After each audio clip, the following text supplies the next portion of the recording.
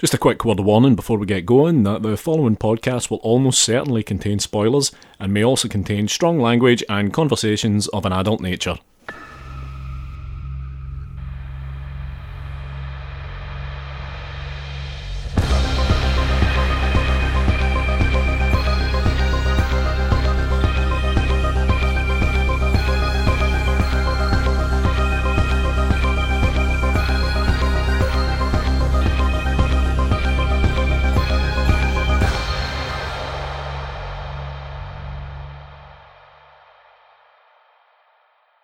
Hello and welcome to episode 45 of Strong Language and Violent Scenes, the podcast giving a second chance to films that might not deserve them. I'm Mitch Bain, I'm a horror writer and an occasional doer of musical things. And I'm Andy Stewart, occasional filmmaker.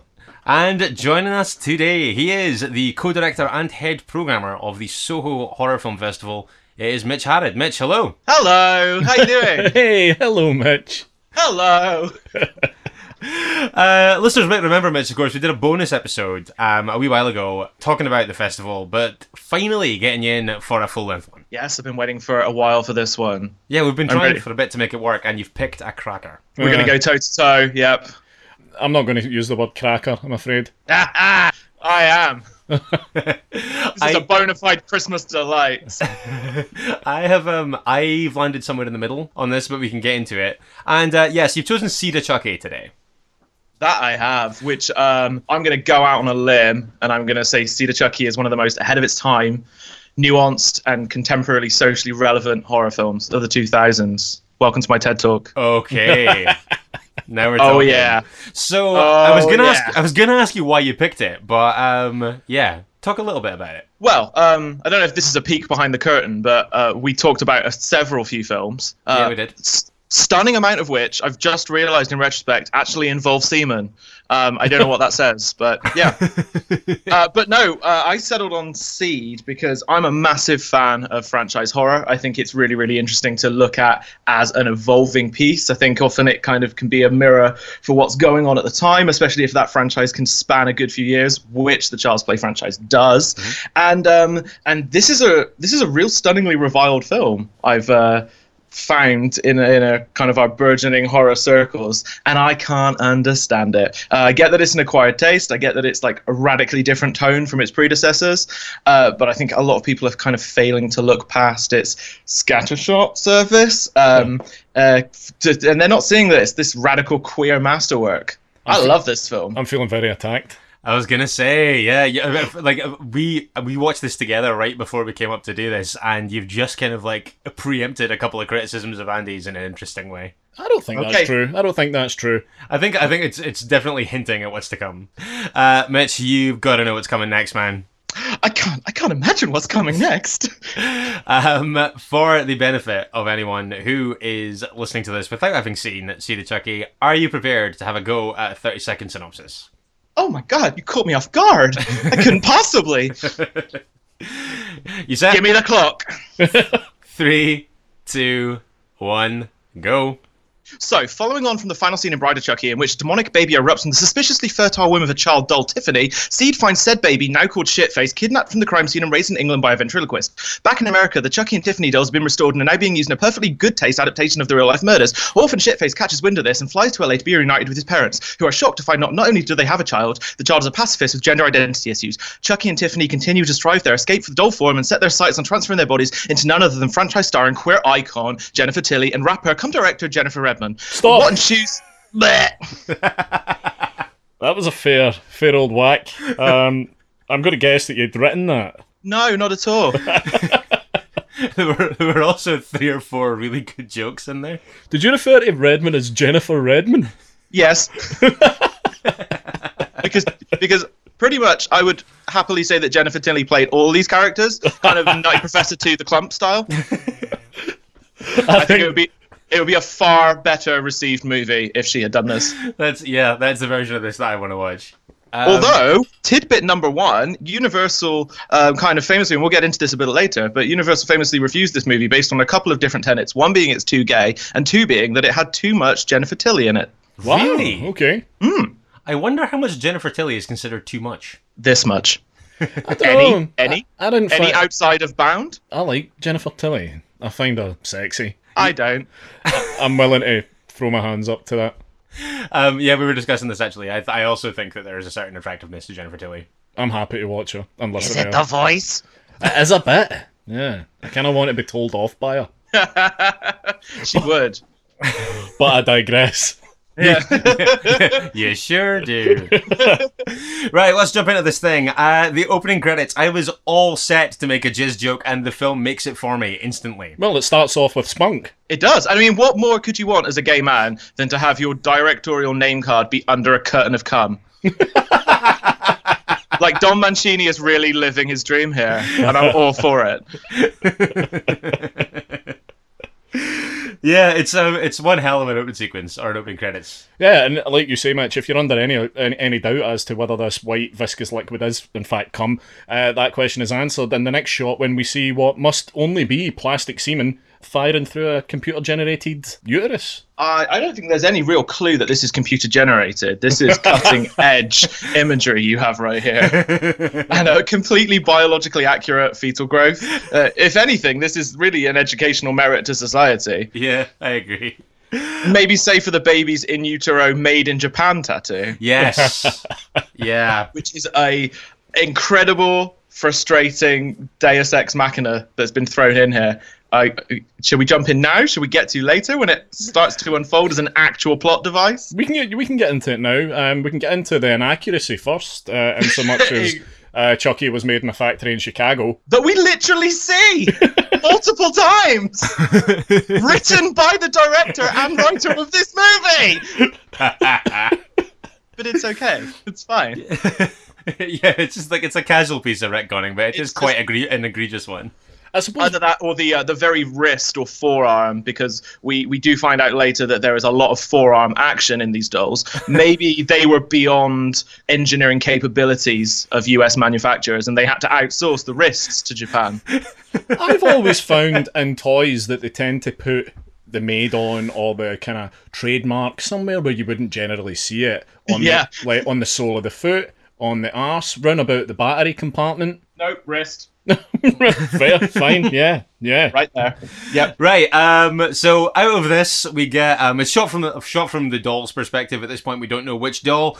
That's good though, because it's a kind of callback to like the original Child's Play, which nowadays no one cares about anything Chucky does in first person. We know by this point. It's also a massive aping of. It's an homage to the opening of Halloween. Would you not say? I would agree with that. Yeah. Yes. Yeah. And I think that's what kind of Don's going for. And as far as like technical accomplishment, this is great stuff. Oh yeah, really good. The first murder, I suppose, which is also done in first person, Yep. is really good. So where Chucky stabs. So yeah, what we get is kind of an opening of a birthday present.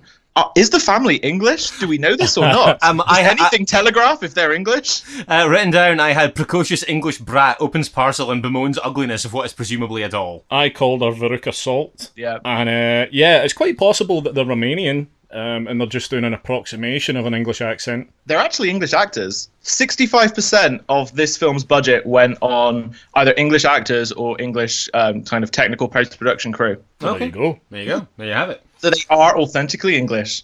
The doll is hastily stashed away in a box and escapes from it almost immediately in the dead of night. Pulls a knife from a birthday cake, which, judging by the sound design, is made of steel. It can only be made. Yeah, it can only be made of either that or some kind of flint. That's a good quality British birthday cake, though. At least we're not questioning that. Yeah, flavourless and bad for your teeth. And yeah, the POV that we presume. Do we all presume this is Chucky? I think that I certainly, going into this as a first watch, that was certainly the stance that I took on this. And I think you're fair to make that leap. So Chucky's running upstairs. We have a, darling, I'm just going to have a shower. Yeah. Which is heralding another tidbit, another fact, which is the first nudity in any Child's Play film. In fact, I think it might actually be the only nudity in any Child's Play film. I certainly cannot remember there having been any in the subsequent films. Which is ironic considering the director's sexual persuasion, right? Sure. Sadly, it's not the last nudity in this film. No, it's not. Oh yeah, I guess that's technically But more true. on that later. But yeah, the father of this family finds the doll in the lobby, gets kind of pissed off that he thinks obviously that the kid has left the doll lying around. I think that this death, where the dad is stabbed in the shoulder from the kind of first person view, is great. The camera basically rides the dad down to the ground, and we follow the whole thing. I think it's great, and I remember seeing this when I first saw it and being all in at this point. Yeah, I was the same. Yeah. I was completely I was at this point completely on board. I think that first kill was really, really satisfying and kind of funny. And also, one thing we haven't said is they're trying to appear like this entire shot is in one shot as well. Yeah. There are clear edit points when the kind of the lightning is flashing, but certainly all of the kind of the dad carrying this figure up until him flying and kind of riding in rodeo style over the balustrade, all is one shot. Incredible stuff. And this is a directorial debut. Yeah. Just saying. Yeah. Yeah. Yeah. So then we have Chucky. He kind of runs up. No, whoa, is it Chucky? Runs upstairs and finds the mother in the shower. Yep, and we get, like we say, certainly the first boobies in the franchise. But very quickly, bye boobies. Yeah, gone. I thought that when I realized that this was going to be her shouting and him kind of coming in there, I thought that they would psycho this a little bit harder. They psycho it quite hard, I would say, and then there's a moment in the scene that kind of follows after this, which is also lifted pretty much from Psycho. So they definitely push the Psycho angle throughout, which makes sense as well, given Glenn's kind of confusion about his gender. Yeah, there's a lot of Bates kind of aping in there slightly, ever so slightly, yeah. But like, I think I get what Mitch is saying is they don't go down the real obvious like pastiche route. Yeah. Of the psycho shower scene. You can't do a shower scene in a horror film without kind of being compared. Are you glad they didn't do that, Mitch? You know what? At the time, I was kind of surprised by it, and the more I think about it, the more I think that it is an interesting choice because it was so hardwired into my head that was where it was going to go. That when he kind of dropped the knife and she just fell on her head, I was like, actually, like it's kind of nice to kind of subvert your expectations in that way. Mm-hmm. And it's worth mentioning at this point, very, very quickly, we see that it's not Chucky after all. We do. We get a flash of lightning kind of cut in a mirror of this very small demonic baby that is absolutely nothing like the baby we saw freshly birthed at the end of Bride of Chucky. He has had a radical growth spurt, can we say? I would say, and he's also hideous, nightmare fuel. Absolutely. There was so much backlash on the reception of this movie about how shit-faced Glenn Glenda that looked, and let's fire into that now. What are our thoughts on how he looks compared, especially after freshly off of Bride of Chucky, having a new introduction of a character who looks very similar in style to Chucky with Tiffany. I still wish they'd kind of straddled the line a bit more between a blend of Chucky and Tiffany. I feel any family resemblance would have been handy. Yeah, there's nothing here apart from red hair. Yeah, there's no other, and the fact that he's a doll. There's very little that kind of ties them to Chucky or Tiffany. Yeah, one point of contention I do have as well. I don't think the design of they actually pairs in with the kind of gender dysphoria. It's not an androgynous character. For me, it reads as a boy. Yeah, it definitely reads as boy from the first time you see him. Yeah, and I think as well, Billy Boyd's voice never helps in that either. No, this is Billy Boyd fresh off of just finishing all of the Lord of the Rings films as well. Yeah, curious choice as well, I think. Very curious choice. Very interesting vocal technique as well, considering we've got a Scottish actor here doing a pseudo-British accent. Would it have been any better if he'd just kept his own accent? I don't even know. I mean, but the thing is, so what we kind of get to is that, just to backtrack a little bit, the character we see, this kind of monstrous toddler doll, is awoken from a dream, pissing his own pants. Yes. And we dream cut to this, who's the titular character, who we shall for now refer to as Shitface. Fair, yeah. And he is being performed as a ventriloquist act, Psycho and Shitface, by this guy who is neither very British or any kind of inclination. So I think, and this is we'll get back to this, but I'm just going to add my first little tangent here. But the film is so much about this whole kind of nature versus nurture debate. Yeah. On congenital violence and and the kind of the self-identity that we find ourselves in. But you've got this character who has presumably been raised. Well, they actually say in the story that he was taken from the cemetery. Seen in Bride of Chucky, by this character, by Psycho, for some reason, who knows why, and raised solely by him. So why are there literally zero character traits mirrored in the two of them? We had this really weird, faded kind of punk star. Yeah. Kind of very Billy Bragg, which is weird considering that they're performing at Glastonbury. This is where we first see them. Yeah, in international ventriloquism competition. But it doesn't seem to be the Glastonbury Festival. It just seems to be in Glastonbury. I refuse. I know I'm going completely the other way with that. I'm thinking that it's a Michael Eavis curated ventriloquist stage. Absolutely, yeah. And it's not the national competition, it's the international competition. This is the highest level shit you can get. I love this. This is one of the first anachronisms that you see in kind of low budget filmmaking where I go, well done, God bless you. You shoot for the stars. Yeah, this is Glastonbury. Yeah, sure, this is Glastonbury. Also, I think the second film in a couple of weeks that has like kind of very abruptly pivoted to Glastonbury, because I'm pretty sure that happens in Queen of the Damned as well. I think you're right. Yeah. But yeah, Glenda not living well at this point. No, he's kept caged. Yeah, it's like you say, Mitch. I mean, it's kind of framed that Psycho found him and raised him as his own, but it does have more of a feel of a hostage situation. Well, he's caged, so yes. This is not a complicit deal between the two of them. It is not mutually beneficial for them. No. Brief aside, I've written a note here that says massive eyebrows, and I don't know why, because I don't know what it relates to. Carry on. I think we have to file all design questions at the door here. It's suspension of belief. No. Suspension of aesthetic questioning. Yeah, aye, that's fair. We've got what we've got, and we're just gonna live with it. We're gonna deal with it. So now shitface. Let's talk about Billy Boyd's accent. Yeah, that's confusing, and like you say, I think the fact that he doesn't read as in any way androgynous, he reads as a boy, and the voice clearly reads as male, definitely confuses. It doesn't help, and I don't think that Billy Boyd's voiceovers, it's nothing less than wishy-washy. I think that the fact that that character is supposed to be like more pacifistic than his birth parents and things like that. Sure. I think that like the actual demeanor and the way the lines are delivered doesn't necessarily. I mean, I agree with both the points you're making about it not really reading as androgynous, which I think is an important miss. But I think that this whole kind of like Oliver meets a Christmas Carol type why today is Christmas Day, governor thing is like kind of okay. So I don't have a problem with it in that way, but like you say, I think that when it comes down to the gender confusion stuff, I think that it's a big miss that's not mirrored a little bit more convincingly. So what I'm hearing now is that, Mitch, you've already established that Seed of Chucky is Dickensian. Are we right? This is a plus point for me. I certainly think that there are Dickensian undertones. Yes, I'm going to take that. There's a tiny Timminess to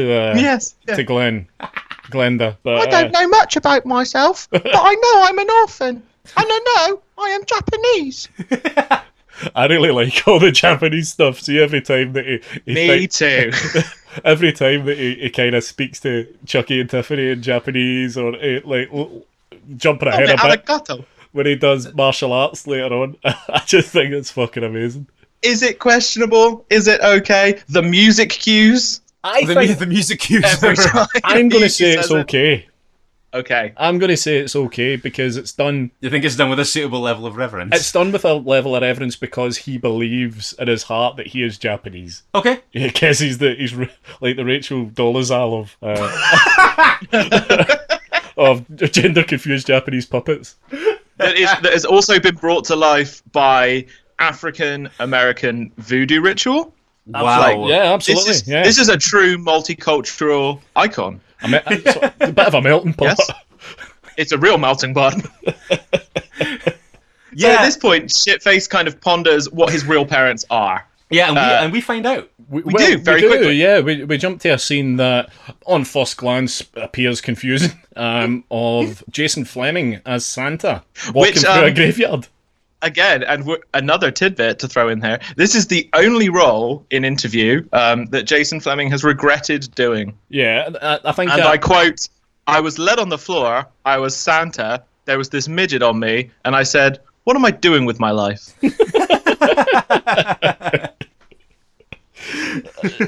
Which maybe we were all doing when watching this film on rewatch. I think that it's funny that that's his attitude to the role, because obviously you see him getting killed by Chucky and Tiffany here, and then it kind of pans back and you realise that you're watching a film within a film.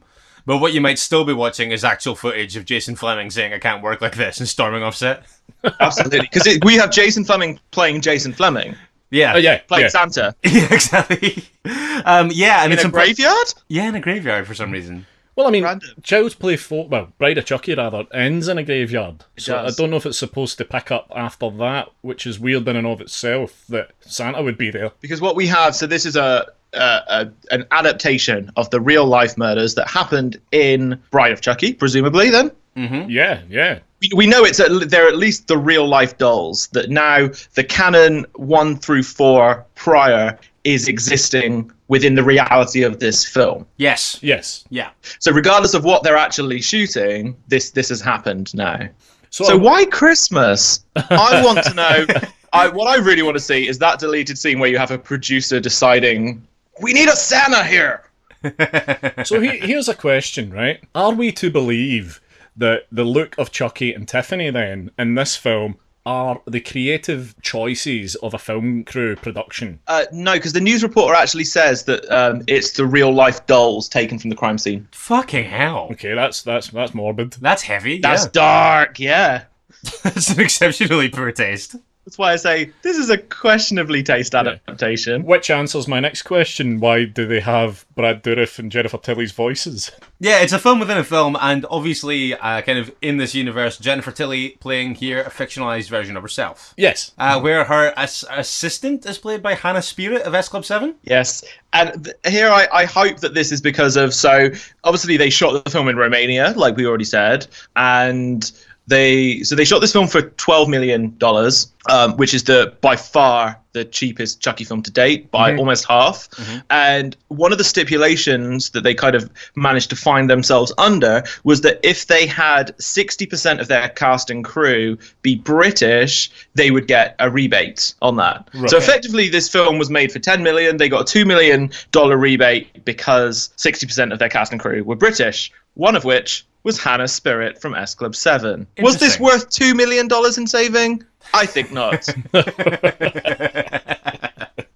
Yeah, here is Joan. Joan, yeah, a name not befitting the face. I agree, yeah. I would say. Melissa Joan Hart? I mean... Joan seems... Her name's Melissa. Joan's like an auntie's middle name that's been handed down. But yeah, off the back of this, there's kind of an interview that seems to be doing a kind of set visit. Is having an interview with Chucky and Tiffany, and at this point we cut back to shit-faced Glenn Glenda, who sees them on TV, spots them made in Japan, and realizes that they are his parents, or at least kind of makes that fairly hefty logical leap in his head. We've got to remember, they're still at Glastonbury Festival. I've been to Glastonbury Festival. You do not have TVs, let alone TVs with international cable connection to local news networks that are filming a hot take on a independent horror film. All you've got is Come on. a vest, sarong, flip-flops, and a bag of magic mushrooms. This exact same thing happens in The Dark Knight Rises. It's like you're in an indeterminate location and you've got a TV that's got like a network, like regional cable from another country. See, so we originally said that Psycho might be abusing, well, not abusing, but misusing his power in the confines that he keeps Shitface, right? Yeah. I would absolutely say that. He's got it. He's given him a TV. That's worse than I've had in certain situations I'm not willing to discuss on air. There's a TV in the room. It might be a leap to say that it's his. It doesn't make him feel any better about being a prisoner. Hannibal Lecter complains about having a TV outside his room.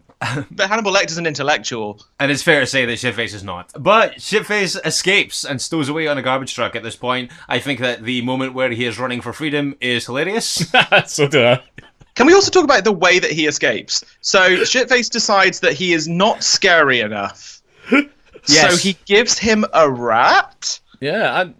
That line of logic is tangential at best. I'm not a big fan of rats, right? I don't like rodents with those big thick, pink, translucent tails, right? But would it make you scarier No, to I have don't. one? I don't actually think they're frightening. They just give me the ick. Yeah, if anything, it would make you look more of a wuss Yeah. It made me- to be in the presence of said rat.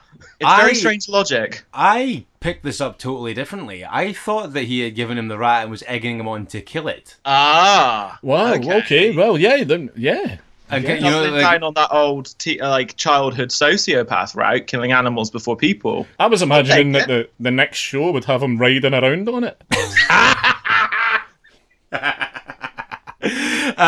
but yeah, he does get away. How does he actually escape again? Because the rat's He given to runs him. gazelle-like It's across a hilarious. fucking road, a very vacant road, again in the middle of Glastonbury Festival.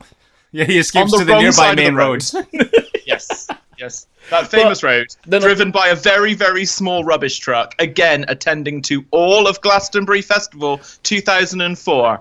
The rat bites Psycho, or whatever his name is, on his finger. And it's at that point that Shitface seizes opportunity and flees. And then flies to Hollywood, the mechanics of which are wisely left unexplored.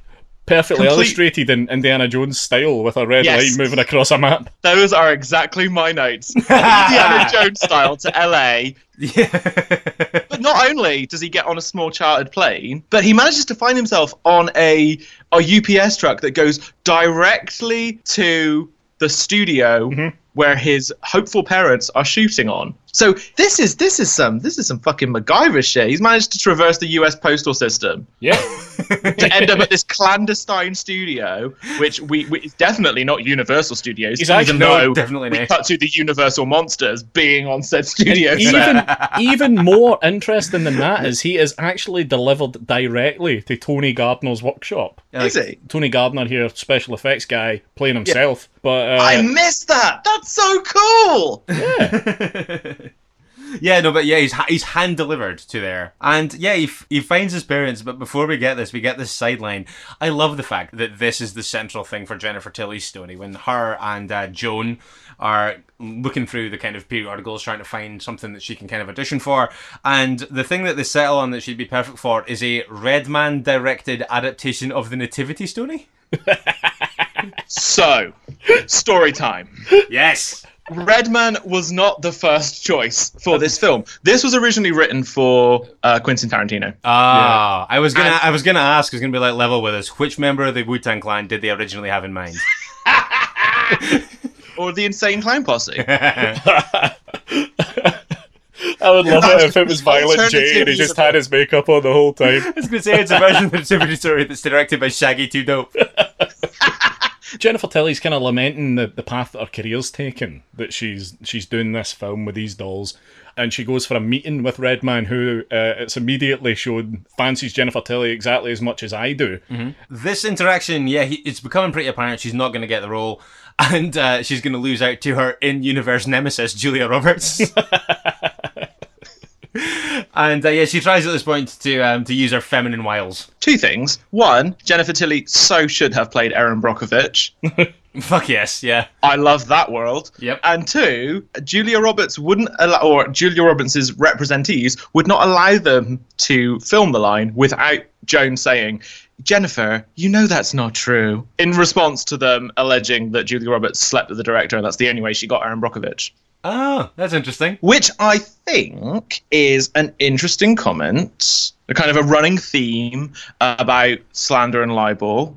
She really is the villain of this piece, isn't she? Julia Roberts, I agree. Yes, Yeah. the off-screen villain of Cedar Chucky. But That's a fucking great theory. my puppet more master. prescient point is that there's this amazing running issue of slander and libel within Seed of Chucky, in the making of Seed and Chucky. But also, I kind of love this comment that they have, and I think it's really, really relevant, especially today, about the kind of machismo state of Hollywood and the whole concept of sleeping with a director, which has been done countless times in like comedy pastiche. But I think this is kind of one of certainly the first horror films to address that as an actual issue, especially nowadays, looking kind of retrospectively at that climate. Yeah. And I think there's a lot in there. Scream 3? Yeah, definitely. Scream 3, yeah. Yeah. It's another podcast for another day. I think it's interesting that when Glenn is shipped to Tony Gardner's workshop, that he just so happens to have the heart of Damballa with him. Like, I mean, that's just extremely fortuitous. Yeah, I got nothing on that. I'm guessing then he was found with it. Yeah, of Or course he he had was. very, very strong baby hands. He clawed his way out of that grave to find that amulet, because babies like shiny shit. They're like magpies. With those They mighty, are- they made fucking in hone Japan in on- wrists. Yeah, yeah. They hone in on that shit. Put a baby next to an iPhone, they're fucking there. They're taking it. Yeah. Babies like shiny shit. Then you need to So, take it to the I shop think- because it triggers the moisture thing because they filled it up with a saliva. Yeah. But he recites the incantation, which again I think is like he puts that together pretty savvily. And Chucky and Tiffany rejoining us. The incantation is remarkably shorter than it has been in easy. the past 4 films. Yeah, incredibly easy. Adi Dui, Dembala, boom, that's Done. them back, eyes open. Also, in the past film, it like literally the film that was. I mean, it was like what? When was Bride of Chucky? 98. 98, yeah. 98. Yeah. So we're 6 years out, but not that much. Assuming the gestation period that is later established, we're talking months after the acts of Bride of Chucky. Well- So these voodoo curse gods. They be going, this is some too difficult shit. We need to shorten this down real quick. Because the whole Heart of Damballa curse was about transferring souls to something else, not just bringing some shit back to life. Also true. This is the writer-director of the previous installment. Again, I say, come on, Don. He's like, fuck it, my world, my rules. And that makes me love it more. Yeah. He's like, fuck it. They awaken, they meet. I do like the idea of them being like, guys, we need a shorthand for this incantation. Handy that it's actually written on the back of the medallion itself. Yeah. A good death here when Andy, as you say, a real life effects guy, Yes. killed here, comes in to do some repairs on Chucky and Tiffany and is decapitated with piano wire for his trouble. Well, it's some kind of wire. Yeah. I like that when Chucky asks, who the hell are you, of Glenn, the answer is Shitface. Presumably Yeah. the only name he knows. Which is quite lovely. And he so at this point you get Glenn doing his first kind of Japanese greeting. Dame arigato. Yeah, it's But Tiffany immediately assumes a motherly figure. Yes. She's already kind of tending to him. She's desisting from Chucky's retorts. Also, she kind of observes their mutual Deus Ex Machina, that they're all related. And suddenly we have this reunion. Yeah, and we get into the kind of the mechanics of this pretty quickly because it's established pretty much straight after this that Shitface is anatomically a Ken doll. Full on Barmy mode. Yeah, Yeah, they nothing. drop Trow and there ain't fuck all there. Nope, That's nothing. really their responses to his like genitalless crotch are very funny. Very funny. So Chucky thinks it's a boy. Sure. Because maybe he's not had his growth spurt yet. He's a late bloomer. What, like a little Willie's just going to pop out. Yep. I think we've all been there, gents, when it's been called out that you could just assume it's a mound at first. Just an acorn peeking out some pubes. Yep. Yep. Just a little hump. A little hill in the Malvern.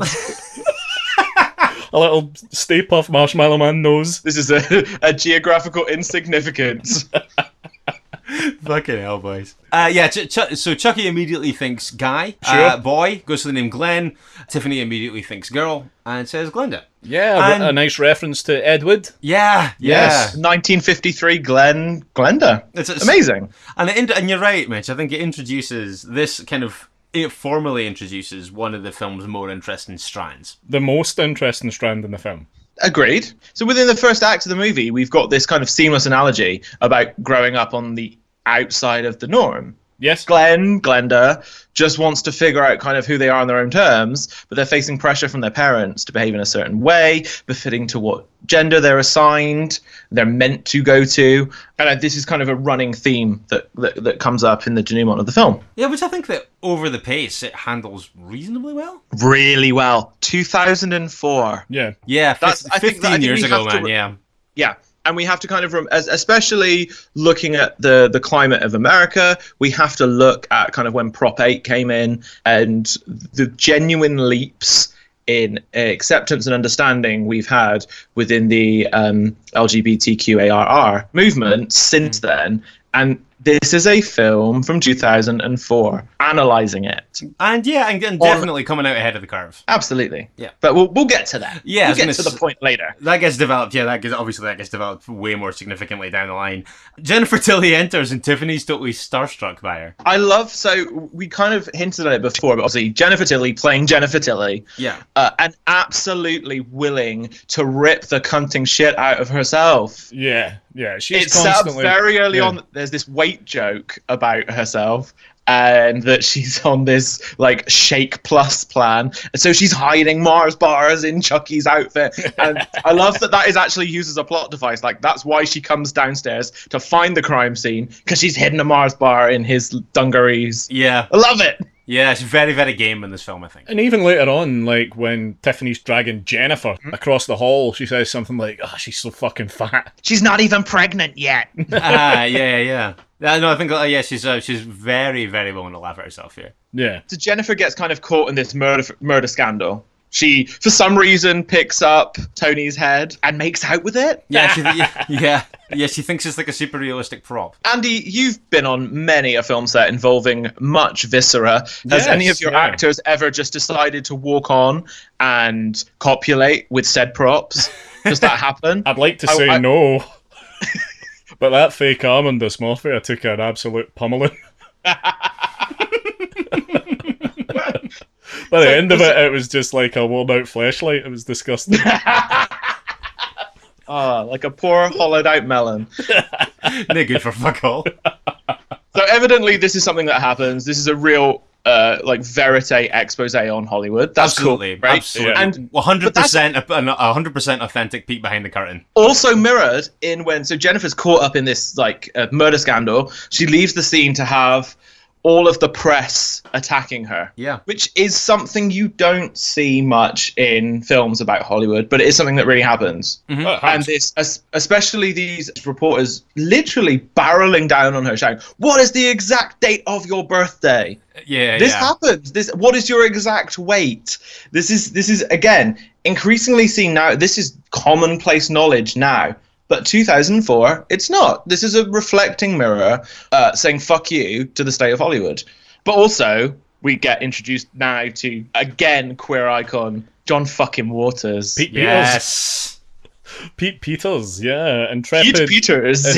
Intrepid pap. Who cannot point a camera at his focus. So when he's amidst this throng of reporters trying to interview Jennifer, please do pay reference to where that camera is pointing, because it's about 90 fucking degrees off of where Jennifer Tilly is. Yeah. So, yeah. God bless his producers. I fucking love John Waters. He's just the best. Do you not think his inclusion is absolutely typical of what this film was going for? This massively camp aesthetic. I would say so. Yeah. And also, he's been quite an avowed fan of the series. He thinks that Chucky is his favourite slasher. Well, there you go. Yeah, I agree. I think casting him here makes perfect sense in terms of what they're trying to do. Out of this, so she gets into a limo with her limo driver Stan, thank you, whose literally only function is to be just kind of like silently in love with Jennifer. Like, his character's established in no other way, really. Quite one note. But I love this. Again, this is a comment. This is inverting gender stereotypes. You have a character that is nothing but meat, literally to the point that his body's sole purpose is to be transferred into. This is literally doing what so many of the Hammer horror films do with the female body, just being something to put a soul into, or to drain, or to supernaturally force upon. Stan just is this figure of nothingness. Like Chris Hemsworth in Ghostbusters. Like Chris Hemsworth in Ghostbusters, yeah, but 2004! Let's He never literally forget is no that. one. Let's never forget the year that we're talking about here. But so they get into this car and immediately make out. Presumably, none of the paparazzi that have been viciously hounding her 6 feet away can see this. They literally, she's like, "Oh, she's in a car. We can't see her. Where's she gone?" It's like, yeah, well, that's the line. Everyone avert your eyes. We definitely can't see her mount her help. But so also the puppets, they hitch a ride with her. Yes, the puppets, crucially they do that. we should also say, we missed this out, the puppets are now no longer puppets even in their mechanics. They Of are course. filled with viscera. They are, so when Tony cut Tiffany open, or opened her back plate, she is filled with, she's a real girl. Yeah. She's got some meat in her. She's a little meat bag. Little meat bag. Yeah. Out of the back of this, Glenn/Glenda quizzes their parents about their killing. Yeah. And Tiffany and Chucky agree to swear off murdering in pursuit of being a kind of happy conventional family. However, Chucky, classic primary school playground maneuver, has his fingers crossed behind his back. Yeah. And the killing's about to kick off really in earnest, because we head straight to Jennifer Tilly waiting for Redman. Yeah, and the plan has become that Tiffany and Chucky will leap. Oh, I sorry, don't know this if is leap- this yeah. is important. Yeah, I don't know if leap is the word, but I've obviously just got down a quantum leap hole. But they will transfer their souls, I should say, into the bodies of Jennifer Tilly and Redman. Yes. I don't know if the transference process is necessarily gendered in that way, where women go into women. It would have been quite interesting if there'd been an accidental crossover. That would be great. Like a full-on Freaky Friday kind of. Yeah. Yeah. And they have plans for Glenn as well, which we can kind of get to as it unfolds here, and it does unfold. It unfolds, yeah. Jennifer Tilly waiting for the arrival of Redman at her house. She's kind of gearing up for an evening of kind of seduction to try and secure this role. Yeah. You make seduction sound so unsexy, Mitch. Gearing up for an evening of seduction. It sounds like like I said that with the exact tone and cadence of somebody being like gearing up for a good old spring clean. Like just strapping on those wares. Oh, fuck. I'm gonna have to turn him on now. In the kind of waiting around spell, she fires Joan. She does. I can't watch these scenes. Why not? So, especially these cutaways and this split screen, which in the commentary Don says this is my inspiration, held it from Brian De Palma, and this is just two people on a screen. Like, this ain't Brian De Palma, motherfucker. Calm it down. This ain't Brian De Palma. But I literally cannot watch this because I'm sat there going, why the fuck is Hannah Spirit from S Club 7 in this? Yeah, I've got a note written here that says, stop saying the word evil, Hannah Spirit. She does say evil a lot, yeah. Yeah. Yeah. She just got to hold her head high, reach the top. Don't stop, Hannah Spirit. Never give up. And in case you're wondering if moments after this you're going to get to see Tiffany's doll tits, you are. You know what? I wasn't wondering, and then it happened. Very odd, very peculiar, very round, kind of like the duck tits in Howard Howard. the Duck, yeah. Bit weird. It's fine. It's not exploitative in the slightest. I mean, it's problematic in other ways, but I guess it's not exploitative. Wonder whatever happened to the puppet with the tits. I think we know exactly what happened to the puppet with the tits, and we do not want to talk about it here. I was going to say, given your sordid on-set stories about violated arms, I think we all know what happened to the doll. Fucking hell. Absolutely. Give it a good 10 years, and we're going to get a 4-hour Finding Neverland documentary about what happened to the tits on Tiffany the doll. Tiffany spikes Jennifer Tilly and Redman champagne here, Yeah. which doesn't immediately go to plan, because she eventually has to kind of sack off that plan and smack Redman in the head with a wine ball. Meanwhile, funny joke, in my opinion, the plan is obviously to inseminate Jennifer Tilly with doll semen. To produce some of that, Chucky nips off to the bathroom. I really like the fact it's a really, really kind of low-hanging fruit joke, but I did really laugh when he ditched all the porno magazines and his material of choice was Fangoria. Absolutely. Yeah. I groan at that every time. I thought it was funny. Oh.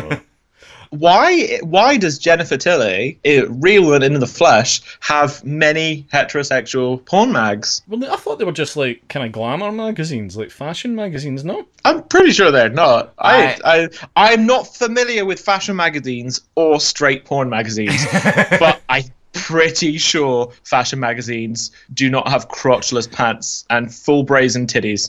I was on the front. I read adult literature from that. Adult literature, right? Okay, sure.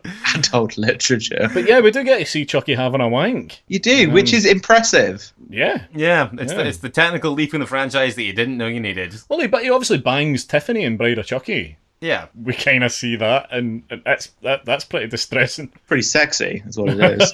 And if you're in animatronic terms, I'd say like throwing a wristy is way more technical than like banging a chick. Like that's just some hip thrusts. That's fine. You can get a full on hydraulic leaf just to do that straight in. But this is some nuanced stuff. There's no CG here.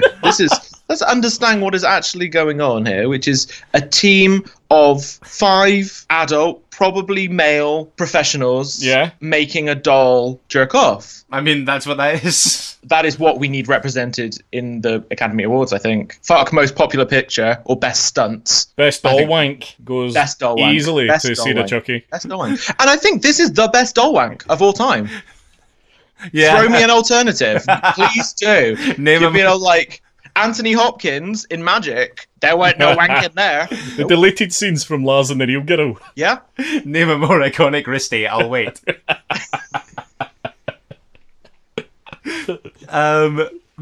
Yeah. But you also have so you have John Waters observing this entire debacle and providing a commentary unlike anyone else could deliver.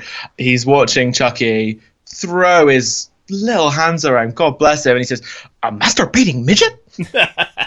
Yeah, in that way that you almost expect him to be like, "What a scoop," and then run to a phone box. Speaking of what a scoop, Chucky does a good bit of running around with a cup full of spunk pretty soon here. He also does a great jerk-off noise. I can't get over the noise he makes when he's about to reach his Vinegar strokes. Ken completion. Yeah. Kenpletion. Yes. I'll trademark that shit.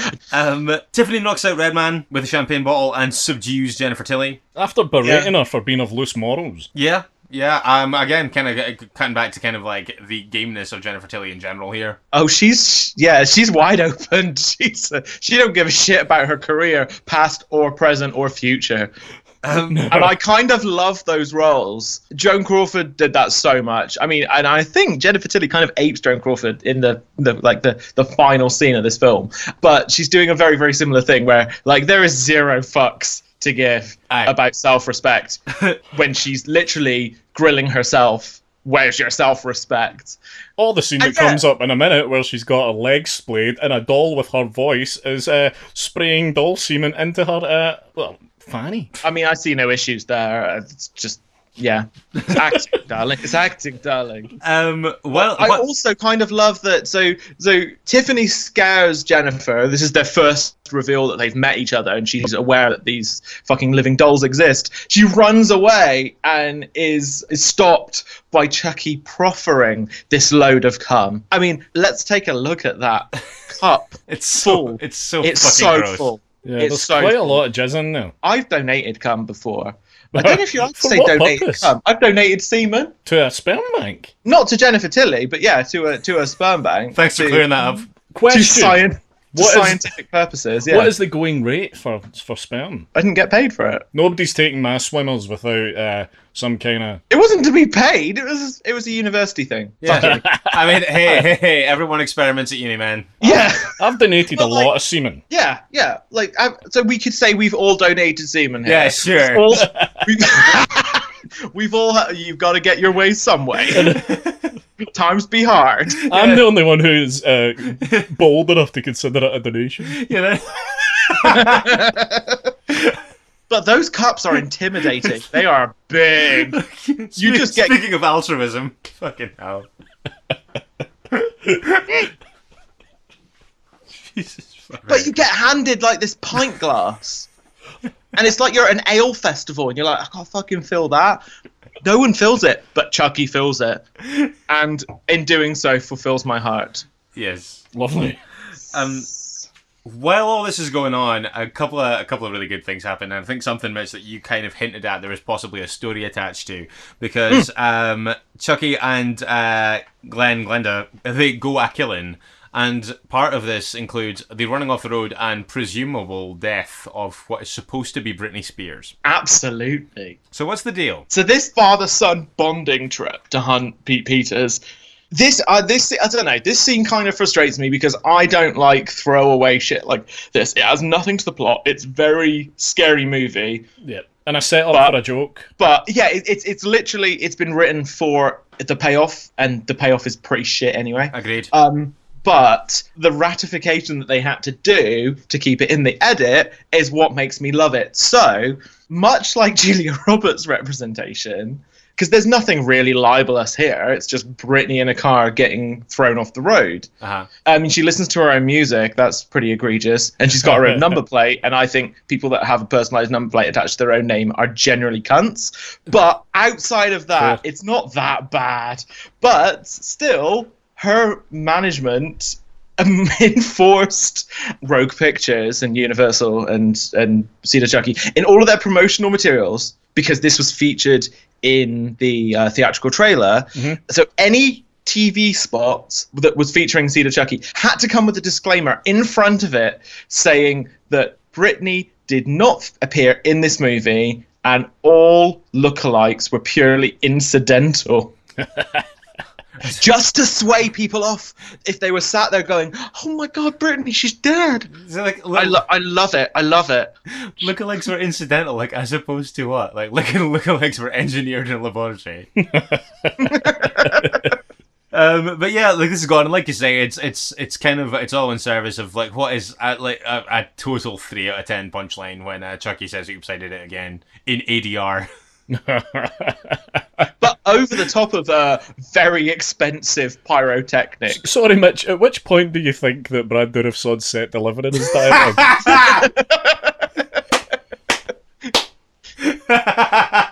Just...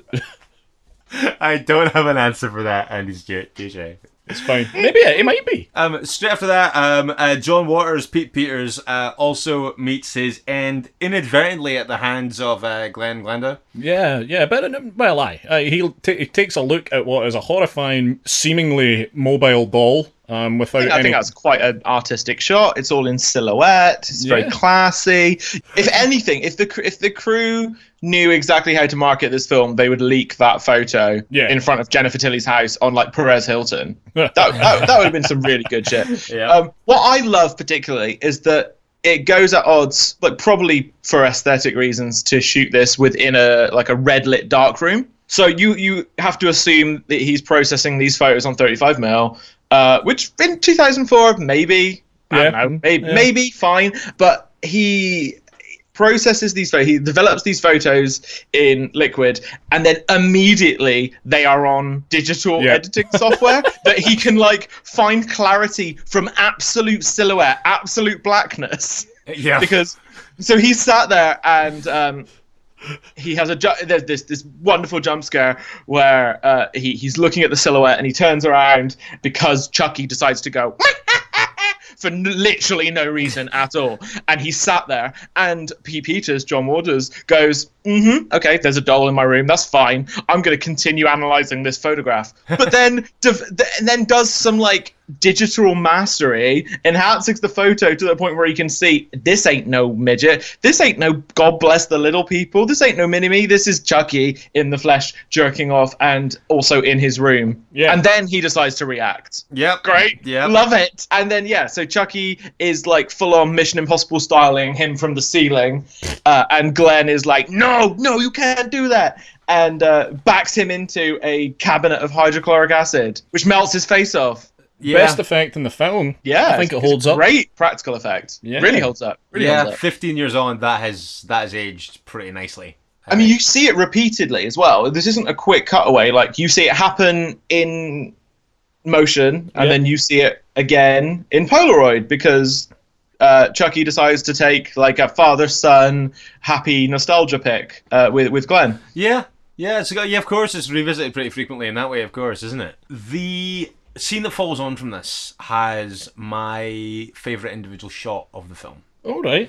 Just to shoot very quickly through the events of it, you've got Jennifer Tilly and Redman at another dinner in her house. She says that she's pregnant. Redman immediately rules himself out as being the father because he's had a vasectomy when he gets to Hollywood.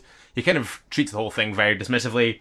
Tiffany overhears this, is enraged, and when Jennifer Tilly gets up, Tiffany runs under the table and kind of eviscerates Redman from underneath.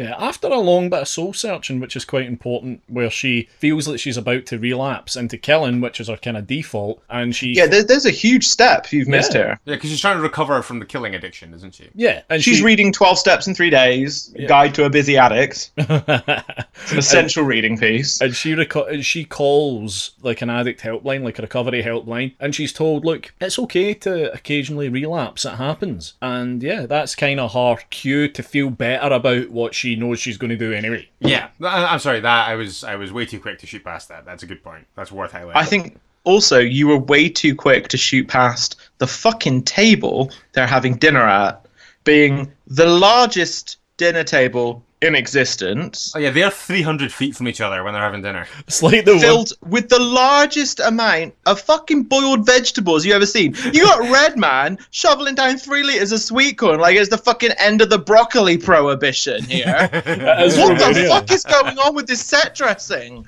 Whose responsibility was this? Like, if anything could be attributed to the downfall and critical failure of this film, it is the set dressing of this table. That threw me out. After some soul searching, Tiffany decides she's going to go through with it, and like I say, eviscerates Redman from underneath, which is kind of all pretty nicely done. The shot that I'm talking about, the table is glass. Yeah. And as Redman dies, you see it kind of from over his shoulder. You see Tiffany looking up at him menacingly through the glass table. His head hits the table and it cracks. Yeah, I really like that. I thought that looked really cool. That was a very long setup in service to very little, but that's my favorite shot of the film. Thanks, Mitch.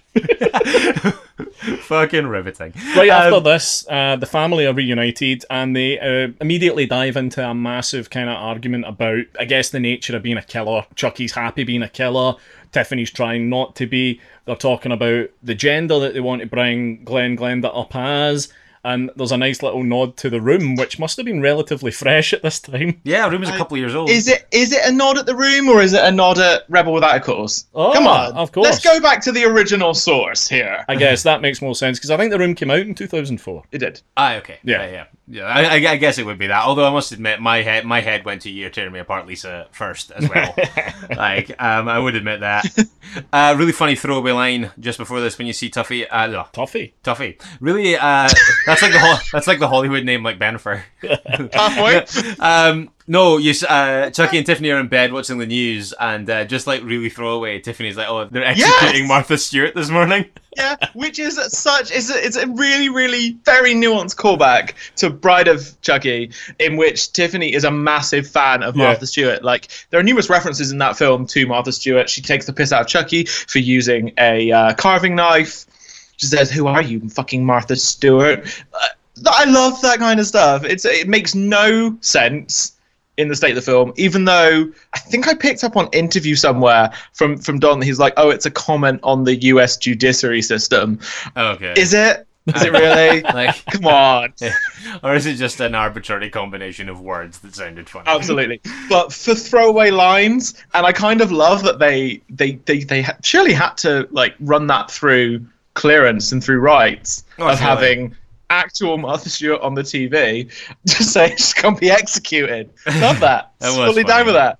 Also, in that scene, Tiffany informs that because it's a voodoo pregnancy, it's going to be accelerated. Fully inseminated Jennifer is going to, like, she's going to go to her 3rd trimester. She's set to burst. Yeah, when she said accelerated, she fucking meant it. That's famously the case with voodoo pregnancies.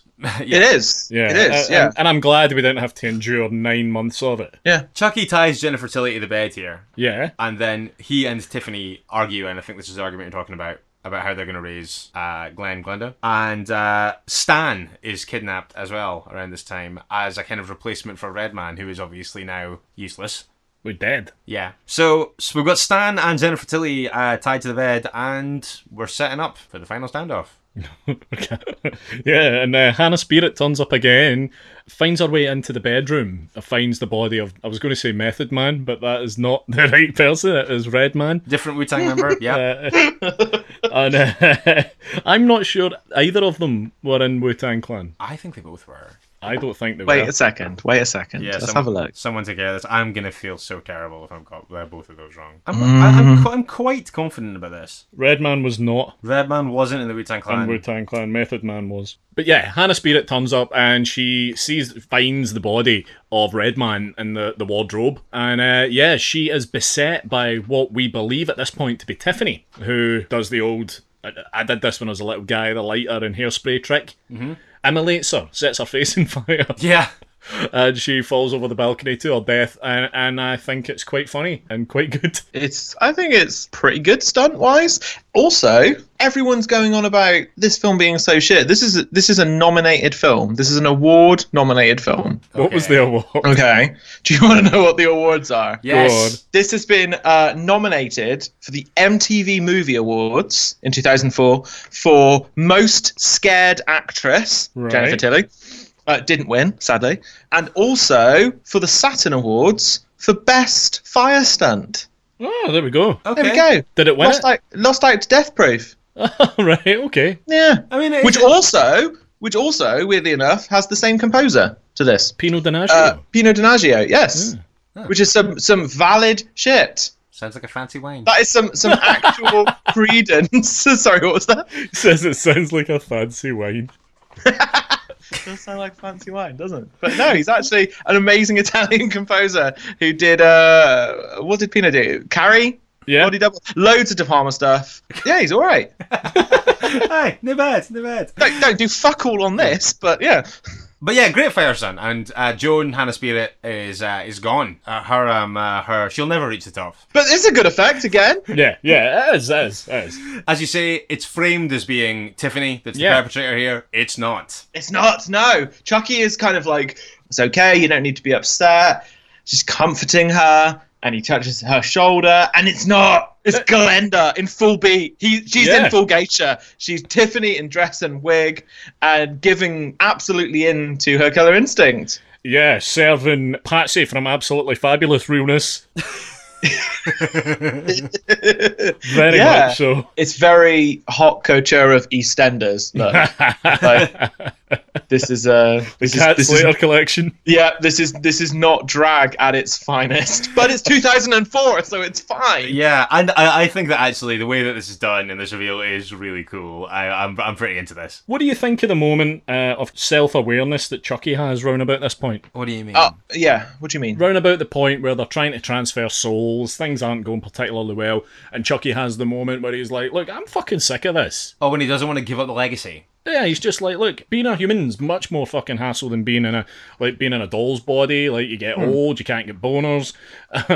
Obviously. And then he's like, do you know what? I'm fucking Chucky the Killer Doll. That's his model. I mean, that's the kind of the peak of Chucky's arc in this film. Before we get to that, though, I think he's just at this kind of... What I love about this film is it's almost like the Honeymoon Killers if they had a kid and tried to raise it. It raises kind of all of these, like, intense and nuanced family drama issues of what it is to raise a kid when you're both coming from slightly different values. And so Chucky and Tiffany are coming at the raising of Glenda from completely different views. Yeah. Tiffany sees killing as an addiction. She wants to give it up to benefit her child. Chucky's like, fuck that. I'm just going to be what I'm going to be. Glenda is kind of caught in the middle here. Mm-hmm. And I think we brushed, I can't remember when he says it. I think it's kind of just after they kidnap Tiffany and kind of tie her up. When she, to go back to the self-referentialism, Jennifer Tilly talking about that Bound is on cable. Oh, and yeah. She's, and oh no, it went, so there's this, we didn't mention this. There's this such great three-way conversation between Tiffany, Jennifer, and Joan before Joan comes over, when obviously Tiffany and Jennifer are both voiced by the same actress, and they're in the same set together, and Joan is just at a fucking loss to what's going on. And when Chucky is kidnapping Jennifer, Tiffany is on the phone saying, "Oh, sorry," and Joan's going, "What's all that groaning?" And she's like, "Oh, Bounder's on cable. Gina Gershon is fingering me." It's great. Fucking, what again? Jennifer literally saying, "I don't give a shit about my career thus far. I'll throw it all for the entertainment value of this film." But the point we get to with that is that Chucky is just at an absolute loss with what he wants to be. Yeah, he doesn't want to give up. He doesn't want to surrender the legacy. No, he doesn't want to surrender his legacy or his family values, but he also kind of doesn't want to initially lose the love of his life. And that's, I think, this is why a lot of people really, really hate on Seed of Chucky for being quite disparate from the series, but I think it works so well in antithesis to it. It's completely the opposite, but it's almost the zenith of what it's been built up to from here. Certainly from all of the themes brought through Bride, imitating Bride of Frankenstein, and going up to that point of these two matriarchal figures going against each other. And then caught amongst that, you've got Glenn. I mean, he says, again, we didn't really mention it, but Glenn kind of says in that questioning of who he's going to be, before Joan's death scene, or after Joan's death scene, he says, "Can't I be both? Can't I be, sometimes I feel like a boy, sometimes I feel like a girl, but I don't want to be a killer." And I think that's got such a beautiful portrayal of gender fluidity. Yeah, I think that that's actually, that whole bit is done with a surprising amount of sensitivity. So much. And I think that this coming out of Chucky being like, well, no, this is who I am, this is who the fuck I want to be, is really, really interesting when paired against Glenda doing the exact same thing, and Tiffany doing the same thing as well. Goes back to what I was saying about the Honeymoon Killers and that whole trope of two sociopaths in love. I think this is such a really interesting kind of exploration of that we've not seen, genuinely not seen in cinema. What happens after that romantic period when you've got the actual kind of validity of family life and the pressures that comes with that? How does that impact on two fucking psychopaths together? I'll tell you how. How does it? How? Tiffany threatens to leave and take the kid, and Chucky rage kills Stan. Well, before this happens, Jennifer births a full-blown baby. Not one. Twice. But two. Yeah, she gives birth to twins. That is correct. That's important. Yeah. But Chucky kills Stan in an attempt to kill Tiffany. Stan kind of intercepts the axe, right? Chucky doesn't try and kill Stan. No, Chucky he tries tries to to kill kill Tiffany, Tiffany. and Stan gets in the way. Why? So why does Stan get in the way? Because why does Stan give a fuck about this animated Tiffany doll? That knife ain't aimed for Jennifer, who Stan is in love with. No, fair. Yeah, that's true. He's a cunt. He's a cunt. Yeah. Again, he is a meat sack with no purpose, and I'm all for it. Straight out of this, kind of ambiguously into hospital. Pretty much. Jennifer Tilly wants kind of access to her babies. I'm going to shoot through this kind of quickly because I actually think that this is a way weaker ending than what you have in the kind of standoff in the room. Right. Because at this point, like, Tiffany drugs her and goes for the possession. Chucky arrives at this point. God knows how he found them. Andy, as you mentioned, this monologue that Chucky delivers, I think it's one of the best things that Brad has done in the series. The babies have just been birthed, and everyone is shouting. Jennifer's shouting, Tiffany's shouting, Glenda's screaming, so's the babies, and Chucky just fucking cracks. He's laying down his ethos now. He tells everyone to shut up. He says there's a limit to how much he can take. He says this is nuts. And he basically, like you said, he establishes that he would rather take his chances as a supernatural doll than a fucking human. This is a really good monologue, you're right.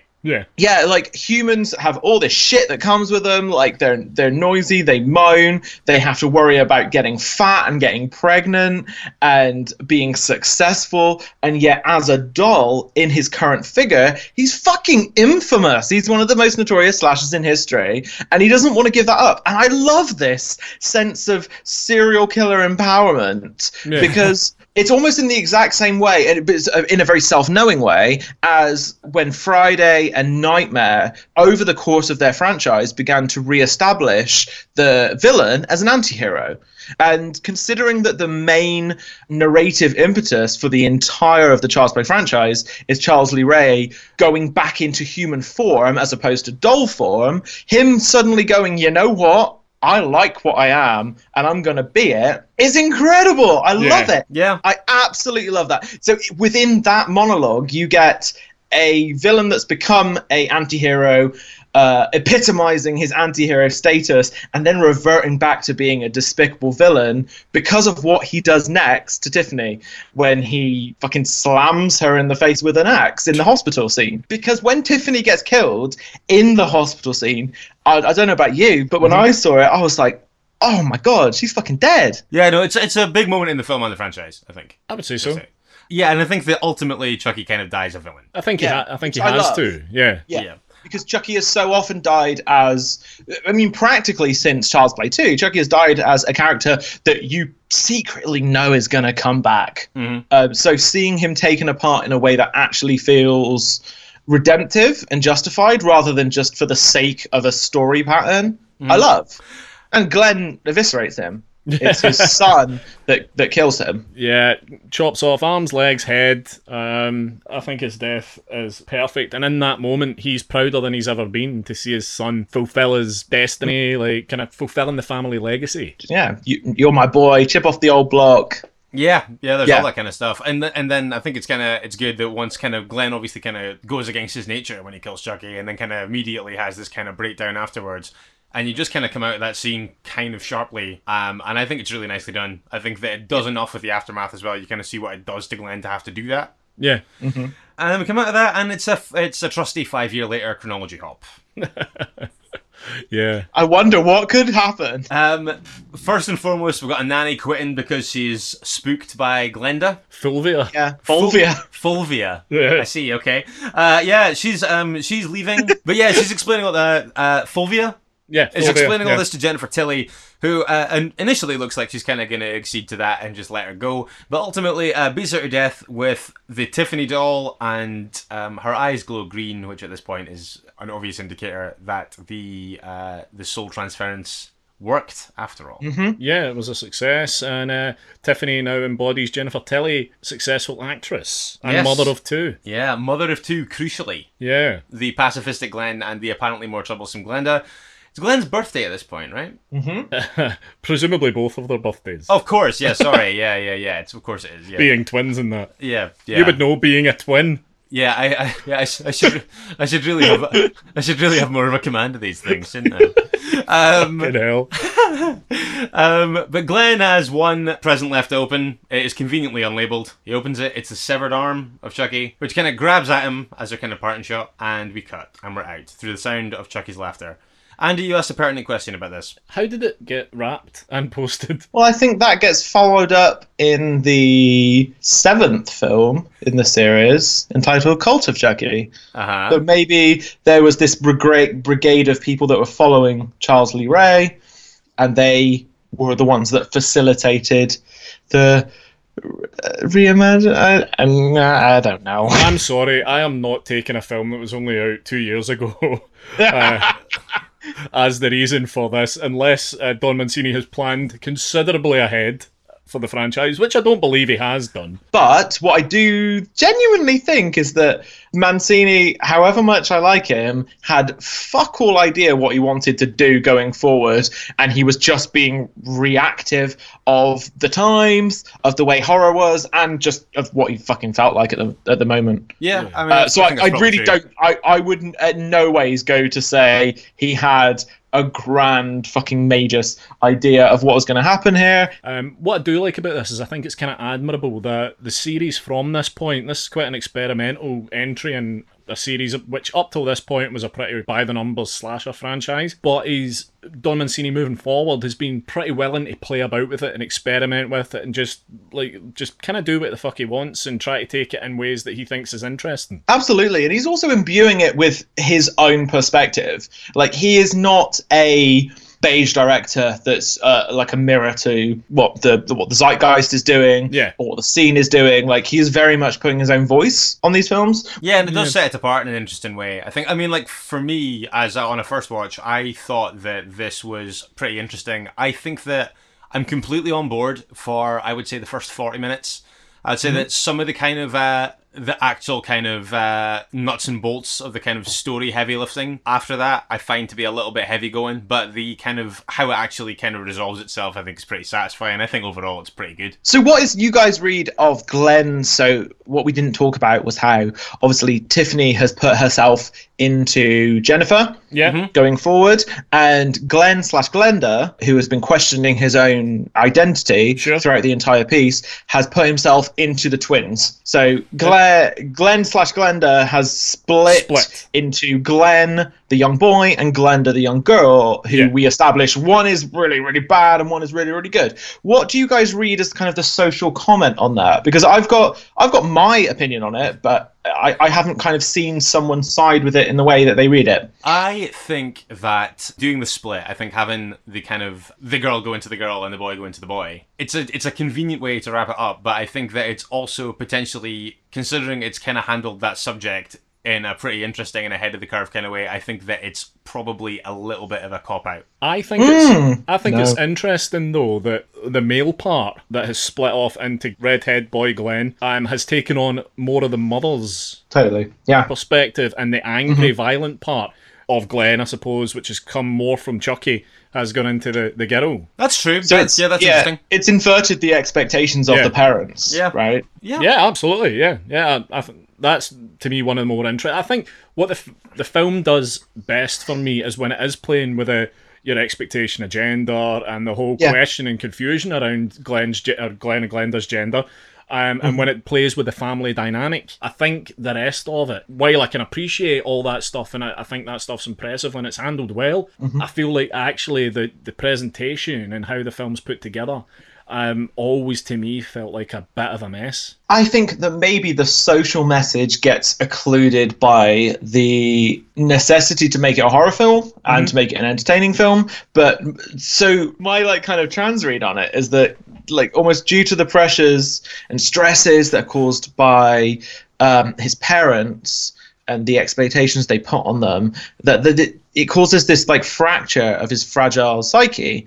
So what we end up with is Glenda as this murder complicit sociopath in the making, and then you've got Glenn, who's this already established as sweet but meek, and eventually this implied victim of Chucky. Whereas if they'd been allowed to, if Glenda in doll form had been allowed to express their gender fluidity, been allowed to be queer, then these wouldn't have surfaced. There wouldn't have been this segregation. There wouldn't have been this internal kind of struggle. It would have been an internal struggle, but it would have been one that could have been managed rather than this presence of evilness. So do you believe then that the split into the two kids at the end would be a much more balanced split across both children? Right. Yes. Okay. Yes. That's a cool read on it. Pretty nuanced thing to come out of a film like this. A fifth entry in this slasher franchise. I think that the fact that 15 years later we can look at it as having handled these kind of things in an interesting way and having a take that still reads and kind of scans pretty well in 2019 is interesting. Mitch, before we call it a day, obviously want to take a minute to talk about the Soho Horror Festival, which, as we mentioned at the start, you are the co-director and head programmer of. I am, yes. So the first of these was this past November, as we discussed previously on the show, at the Variety Screening Room at the Karma Sanctum Hotel in Soho. That's the one. You got the tongue twister out. Kinda. I think that for a first go this past year, I thought that the whole thing was pretty remarkable. Lineup-wise in particular, I thought it was really, really savvily programmed and a lot of really, really interesting stuff in there. I'm so glad. Thank you. That genuinely means the world. When we kind of started this as a new venture, I was, as I think I said in the episode, I was super cognizant that there are so many, especially in the UK. If we take the UK as this capsule, there are so many genre film festivals comparative to the rest of the world. It's a flooded market, so to kind of come in, I know that I'm fighting against many, not even fighting against, but working with many other places. So all I wanted to do was just provide this kind of alternative vision. Yeah, and I think that you definitely managed to do that. Yeah, with, I would say. Obviously I wasn't there, but the lineup had a lot of stuff on it that you weren't seeing at a lot of other festivals. Well, it was films played back in November 2018 that have since been replayed at Glasgow Film Festival, a far bigger platform. Of course, yeah. Yeah, Luz made it there, of course, didn't it? Yeah, Luz played there a good few months later. I mean, Trauma just had another repertory screening in, I think, Leeds. Oh, cool. In February. So not even slightly trying to say like being ahead of the curve, but it's just testament to the fact that there are so many genre films that just slip through the net, and all I can hope to do is just kind of get them out there, really. And I'm so glad that they're getting this market. I'm so happy seeing the amount of people at Glasgow Film Fest that saw Luz, like exactly like I said last October, one of my favorite genre films. I think maybe it's not mainstream enough for enough people to give a shit about on the kind of main thread of this podcast, but I think it's one of those really contentious titles that we could talk about in this format. A lot of people hate it. A lot of people love it. I just so happen to be in the latter camp. I believe, Mitch, you fall somewhere in like 70%. I think if any one of the films that hadn't screened anywhere else that I saw at Soho was going to get a kind of like you say, go on and screen at kind of some bigger festivals and get a kind of bigger audience, I'm glad it was Luz, because I thought that was especially interesting and kind of challenging. I think that there were other things that I possibly liked more, but I think that if I was picking one to single out, I would say that it probably would have been Luz. But you did a good job of programming some things. It was a kind of the ones that you did pull from things that had already had screenings in the UK. There were things that kind of had relatively small audiences that were worth seeing again. Things like Rocksteady Row and Dementia Part 2. We're being super proactive in looking to a lot of really, really defining and defying titles in the genre. Would you like a tease? Yes. Wow, yes. Do you want a tease? Oh, I'm a right, big fan of a tease. So for those that are aware of kind of last year's lineup, we had a small focus on LGBTQ horror, which I kind of labelled under our Queer Fears branch. That will be back this year, absolutely, definitely, with hopefully a documentary with a queer icon film in the making, and also a title that no one has heard about before, but is from a production company that everyone knows, and they have a very, very interesting cult horror film that is imbued with a gay sensibility.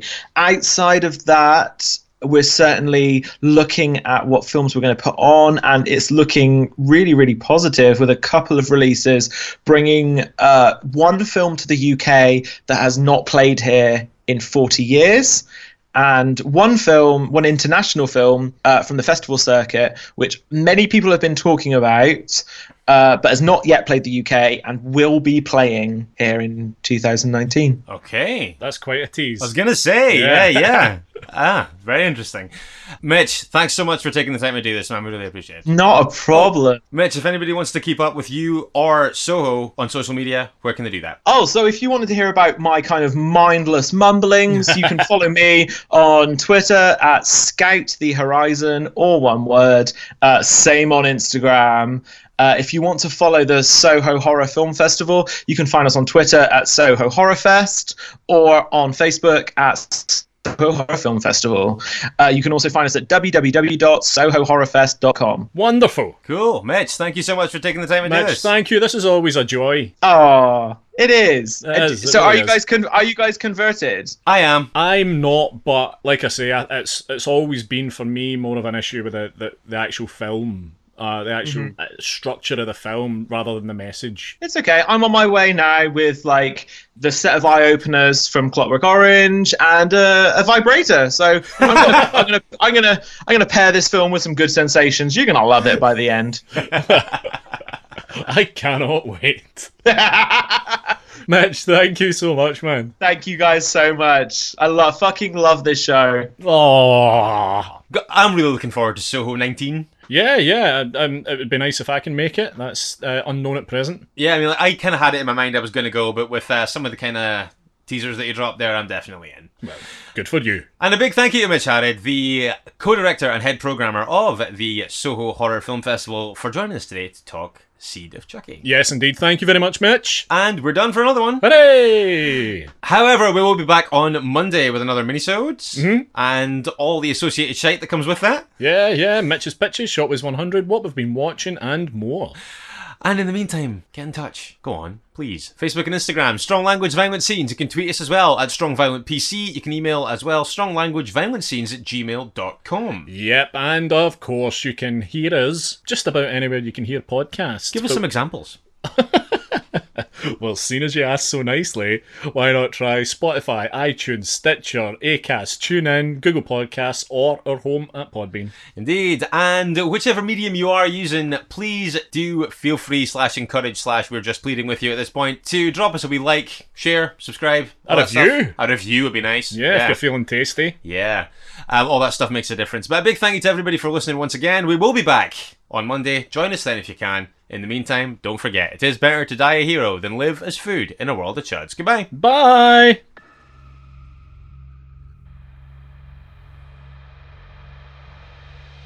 You've been listening to Strong Language and Violent Scenes with Andy Stewart and Mitch Bain. Strong Language and Violent Scenes theme by Mitch Bain.